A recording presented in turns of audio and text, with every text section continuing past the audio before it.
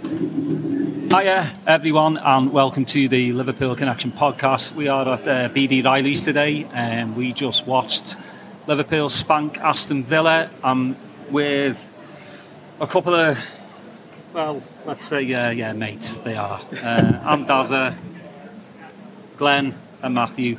3-0 to the good. What do you think, lads? I don't think we need to really talk about the lineup too much apart from Nunes coming in. It was the same team. But we'll start with you, mate.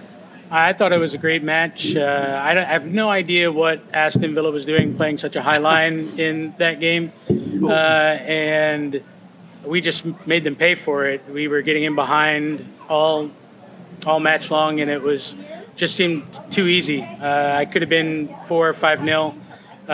The goals were great. The defense really didn't have to do much. You know, Ali made a great save for their one really good chance, and I thought we deserved that win. It was a great match at home at Anfield. Yeah, no, I totally agree. And we were surprised, weren't we? Like, we were sitting next to each other at the pub and couldn't believe how poor they were. Yeah, I couldn't believe I was sat next to you at the pub. But just, I was thinking they were going to sit on their 18-yard box, right, and just be dead deep and look to try and counter-attack us. I can't believe they were constantly so high. And then every time Trent had the ball, there wasn't really any pressure on the ball. So the amount of time that Trent was just putting those balls in behind, it was really poor from them. I was expecting I was a bit of a shithouse now looking at it, thinking into this game. I was proper worried, wasn't I? Mm-hmm. But no, an amazing win, amazing 3 points going into international breaks now, which is all about crossing your fingers and none of these players get injured going away for their countries and whatnot. Yeah, I was really surprised by Villa. They were very passive, but like both of you alluded to, very high line, you know. And I thought we were the ones that were going to play the high line. Mad respect for Gomez and Matip today. Big shout out to them. They seemed very calm and collective. Trent seemed like he wasn't going forward as much, you know, which I think helped. But yeah, Villa just... I mean, that second half obviously when 3 goals go past you, the game just went flat, you know. But we looked good. I was surprised by maybe Jones coming in. I thought Endo might get another game, but you know he's probably like, you've got 11 players, so I'll just stick this one out until you have 10. But I thought Jones played really well as well. Really, I thought he was a little anonymous first half. I didn't see him do a whole lot, and he's just coming back from injury. It's good to get the minutes in his legs, but I thought that he was just a little not there, getting up to speed. He looked better as the game went on, though. Mm-hmm. Yeah, that's the thing, is our bench looks a lot better. You know, we were talking about it on the way down here. It does look a lot better. You know, we've got Gravenberch to come, Thiago, you know, again, whenever he feels like he's going to be fit again. But the bench looks a lot better. I mean, you saw today with the 3 substitutions, Elliott, Gakpo and Jota. I mean, that's a damn good, you know, subs to come on. But yeah, I just thought we were just calm and collective today. We took our time, you know. We weren't rushed. Well, I mean, Villa didn't rush us.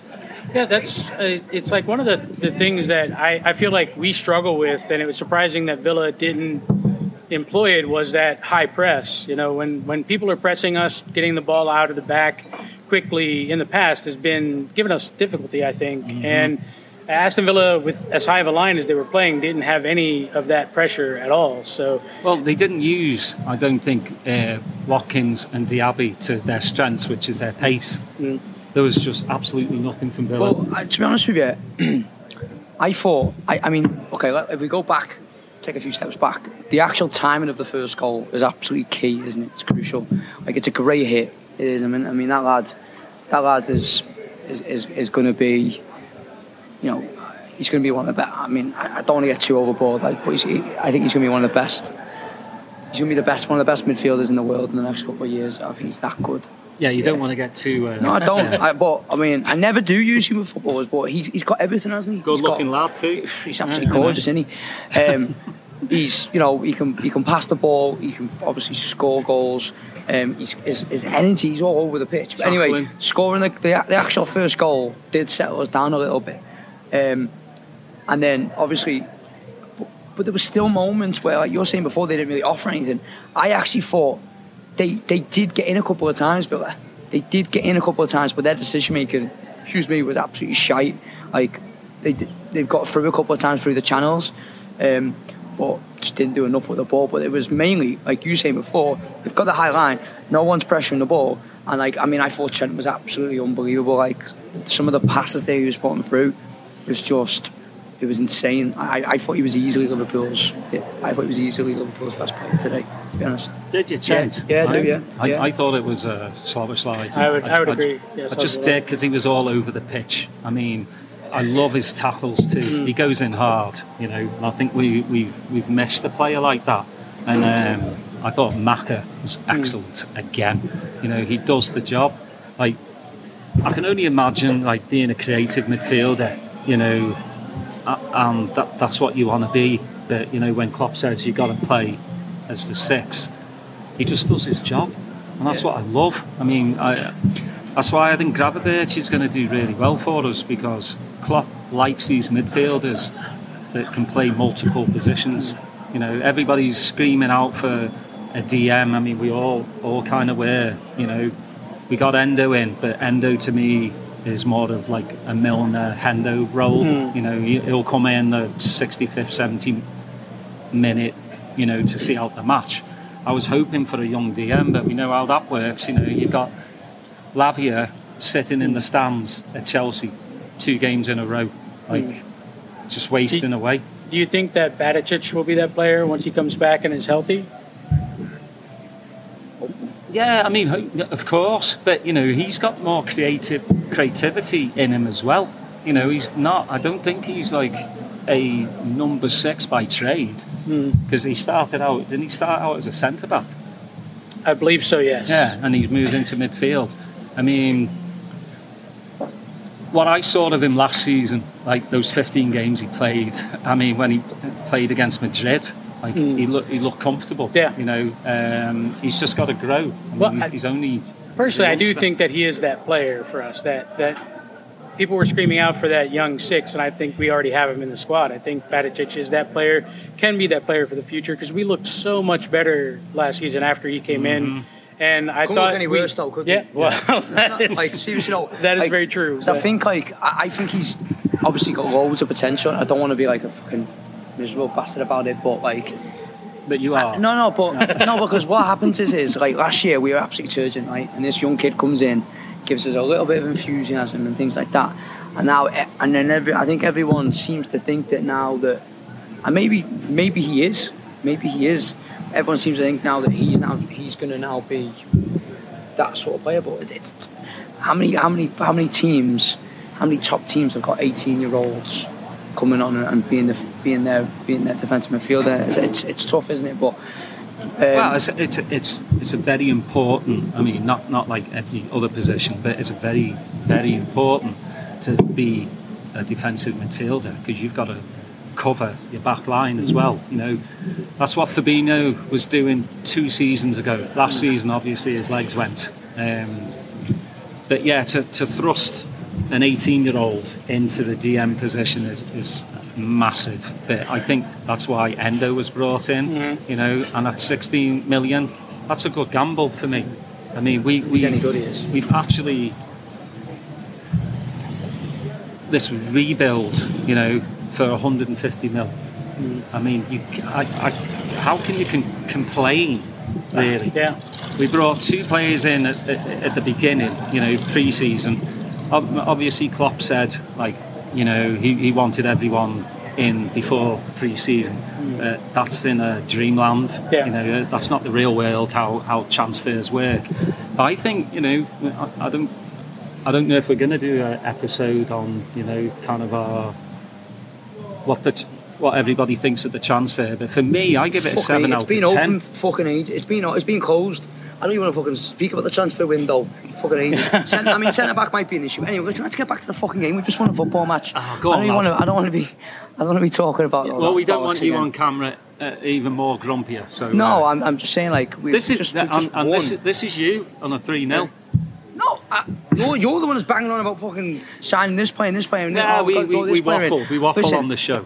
We speak about Darwin Núñez. I thought he was really. Yeah. I mean, other than an actual goal, I thought his persistence. I mean, he created so many things. He's hit the bar. He's hit the post. That flick on for the Salah goal was class. It was very, very good. I mean, he was involved in everything, wasn't he? I mean, again. So he should have scored. He should have scored that goal though. But yeah, well, like you said, he seems to like get the hard ones, and then the easy ones he seems to just miss. But I don't know if what's his name tipped it a little bit. The goalie. I don't think. He did. I wasn't sure. Let's pretend he did, but I don't think he did. But the one where he's hit it, I mean, the way that he's hit that ball off the post for it to hit Cash again, I mean, he meant that. It was fucking brilliant, wasn't it?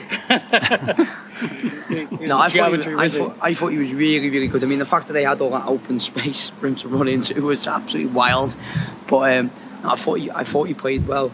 Yeah. I think that's our best front three, personally, is Diaz, Núñez, and Mo are definitely our best front three. And they showed it today. I think they created a ton of chances and just showed the class that they have.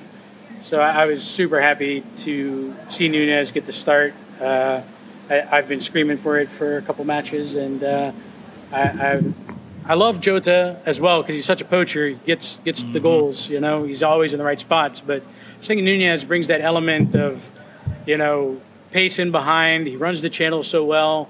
And I think he's underrated as, unpredictable. And I think he's underrated at creating chances for other forwards. So I think that having him in the 9 just creates so much more opportunity for the rest of the team. So, well, I mean, 10 yards behind, if you put a ball over the top, like Trent's ball, God, that was beautiful.